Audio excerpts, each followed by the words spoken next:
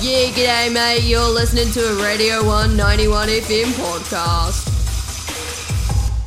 Right now, Scott's here for Sports on Monday. Scott, how you doing? I'm doing well, how are you? Yeah, pretty good, mate. Pretty good for Monday morning. It's a big weekend of sport. Yes, it is. And let's start with the unfortunate elephant in the room. The All Blacks going down against Argentina in Christchurch. The first away win by the Argentinians against New Zealand. So definitely a powerful record-setting night. It just comes down to, I think, a couple of things. There's just the All Blacks played with this very one-dimensional kind of both offense and defense, and they just did not adjust to the Argentinian defense. And I think it comes through that, you know, there were a couple of times, especially in the second half, they were running quite flat, weren't getting much space on the ball, and they certainly weren't adapting when the Argentinians were ready for them running that flat game. They just kept running it anyway. And again, I think it comes down to just the fact the Argentinians wanted it. They were quicker. They were simply worded better than us. And it's because they wanted it more. And it's because, and that is Cheika's influence, obviously. I think, he's certainly got a big chip on his shoulder about it. Yeah. But they wanted it more. And I think that's what it comes down to. They wanted it and they got it. Again, the All Blacks' performance was up the middle, up the guts, trying to break the line that way instead of going left to right, right to left, kind of trying to space them out, spread them out. They just don't adapt, as you say. Yeah. They don't change the plan when something's not working. They didn't look at doing something else. Yeah, it's a very inflexible team. However, there's still 3 rounds left of the Rugby Championship. We're still to play Argentina once again and then Australia twice. The next game against Argentina is at FMG Stadium, Waikato. So let's hope that Ian Foster can kind of tap into some of his former FMG Stadium, Waikato success and actually, learn to adapt and make those very, very obvious kind of defensive changes. Changes. The All Blacks did play well. I don't want to, especially in that first 30 minutes. Oh, well, they were leading at half time. It is worth pointing out. Well, yes, but it is worth pointing out that this is something that they had secured. Yeah. It wasn't their worst performance. I mean, there were a lot of penalties. There wasn't too much drop ball, but there was a little bit of really important times. But they were stringing along long phases. It just couldn't break that line. Yeah, Argentina deserves that credit where credit's due because they were strong defensively and they were reactive defensively. Oh, they're very reactive. And that's really what kind of tells the difference. It's a similar tale in rugby league this week, of course, because the Warriors were defeated quite handily by the Penrith Panthers, as you can expect, 46-12. Given that the Panthers also secured the minor premiership with a game left to play. So this is one of those things that was kind of inevitable, but there are positives. There are some very strong positives in the sense that the Warriors can be quite stoked they scored 12 points at all on the Penrith Panthers. I think is really how we should be looking at that. And the thing that changed was, I think, a lot of the psychology. And Stacey Jones talked about in his after-match comments last week. He was talking about how some of the guys just weren't in the fight mentally, and how this week a lot more of the team was. A lot of the pundits talking about the fact that. Tohu Harris was kind of the strongest on-field performance, but I think he really deserves to be MVP of this game solely for that captain's perspective of actually bringing some of the psychology back for those guys. And as he has all year, I personally think he's the Warriors' year-long MVP solely for the fact that he's brought that psychology along when they've lost a coach. It always feels bad when a coach quits on you. I've been there as a player, and I've seen it in sports for years. It's hard. And for Harris to kind of lead the team and bring it back, that's really strong. Now, the good news is they are outside of the wooden spoon spot because the West Tigers did lose, unfortunately, to Dragons 24-22. So the Warriors can lose next week against the Titans and still be safe from the wooden spoon. Now, depending on if they beat the Titans or not, they can finish as high as 12th, which requires an outright win and a loss by both the Knights and the Bulldogs. Which could happen. Otherwise, the point differential puts us all the way down to back behind those teams, unfortunately. However, if we lose to the Titans, that secures that bottom spot because the Titans will then leapfrog us into 14th place. So that's the world of rugby, both union and league. Moving to MLB now, Aaron Judge is 1 home run away from 50 home runs by the end of the month of August, as he chases the current AL record of 61. Now, for those of you who don't know at home, Roger Maris set the record for home runs, 61 home runs in 1961, and that has been broken a couple times, but only in the National League and not in the AL League, where Maris actually set it. It was broken, of course, by Mark Maguire in 1998 during the home run chase of 98, and then again by Barry Bonds 2001. So it was beaten by steroids.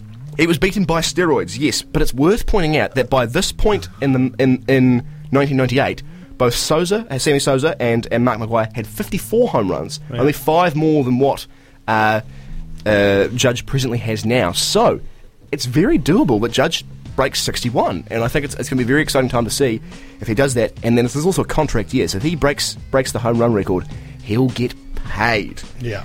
As he somewhat deserves. The Baltimore Orioles have been a bit of a surprise this season, of course. They actually just finished their 11th shutout win this season. And that's pretty significant because that is higher than the combined total of their last 3 seasons. They, of course, have been living kind of in the AL basement. They picked top of the draft twice, I believe. But all those top prospects have now kind of debuted, led by catcher Adley Rutschman. And they've put in a really strong performance, and they are 1 game back of the AL wildcard, only a year after having a league worst record, essentially. The Mariners currently hold the top wildcard spot. The Rays and the Blue Jays are 2nd and 3rd, and they play in the same division as the Orioles. They are 1 and 1.5 games ahead of the Orioles, respectively. It's a tough fight in the AL to get those last few wildcard spots, especially as teams like, of course, Ohtani and Trout play on the Angels, and the Angels are now about 20 games out of a 500 record. They have not performed well at all this year. Certainly those top teams are all looking to be from the East, and the real surprise is that the Red Sox aren't fighting there with them. Is that right? Having fallen off quite badly this season, yes. Injuries and misplaced contracts, I would say, would be the reason for fault there. How much longer is left in the season? We've got a month now. So this is the season normally ends end of September, very start of October, and then October baseball has become a synonym for postseason baseball. So we start to see that as it comes along. A lot of the divisions are decided. It is worth pointing out. A lot of the divisions are, especially in the AL. The NL is a bit more kind of open. You know, the Braves and the Mets fighting tooth and nail in the East. The Central is also quite open, but only in the sense that not one team has done exceedingly well to kind of deserve that top spot. The Dodgers are far and away the leaders in the NL West. The Padres are trying to catch them. Of course, they traded for Juan Soto, so they are looking to catch them, but the Dodgers have too many games in hand, I think, for the Padres to really come up and pass them. All right. We missed the game too. Otago lost to Auckland over the weekend, 35-17. Yes. In the NPC. A bit of a sloppy game from the Otago team, but always going up to Eden Park. It's a tough place to play. It's a tough place to play. It is. Especially away. It's the fortress. Right, of course, it was English Premier League football. Absolutely, over the weekend, and some pretty good results. Arsenal continues to lead the pack with another win, very strong, undefeated into the first 4 games of the season. Liverpool finally bounced back from the dreadful start, the worst start since 2006. But what a massive bounce back it was, 9-0. Yes, that is certainly a return to form. 9-0, that's equaling the highest, the biggest result ever in the EPL, and definitely the highest for Liverpool over Bournemouth. So, Bournemouth went up this year, so they weren't expecting too much, but you say that, and we had that draw with Notts Forest at the beginning of the season, also up this year. Man City continue their good form with their star signing Adlan, I don't know how to say his name properly, getting a hat-trick. That puts him on 6 goals from 4 games. That's a very strong start. That's a massive start. It's your first season in the EPL. He's something like 19, 20 years old. It's very much the rich get richer, isn't it, with City? It's Yeah, well, that was a race between City and Liverpool for his services, and unfortunately, for me, City took that one. City took that one. Other results: Newcastle drew with Wolves, Everton drew with Brentford, Aston Villa continuing to slump, losing to West Ham. Brighton got a win over Leeds, and Man U got another win over Southampton, 1-0. They're desperately working their way out of that those last few spots. Of course, no one really believed that they were going to stay in the relegation spot for long. It's not. This is a club that's never gone down in the history of First Division, going back before the Premier League. But But it was fun. It was fun to dream, wasn't it? It was fun to dream. It really was. But Cellar Dwellers losing 3 and drawing 1 so far. I mean, it's early days, but Leicester City. Yes, very unexpected. Although middle of the pack last season. Everton's down there too. This was always a team going back to when they first got promoted. That it was going to be especially when they were good. You know, it was how long. You know. The only other top 4 champion was Blackburn Rovers, who haven't been in the Premier League now for a number of years. They must have been last time I remember them was 2012. They must have been back in before since then, but they've since dropped out again. Yeah, I don't know. I don't know if they have been. I think they went all the way down to League 2, League 1 at one stage. Well, yeah, exactly. So it's for them to stick it in the Premier League this long, frankly, is a testament. It's also a testament to how much has been invested in the team. Yeah, well, that's it. That's it. They got their money, but of course the owner died in that tragic helicopter crash right outside the stadium. That's very true. Yeah.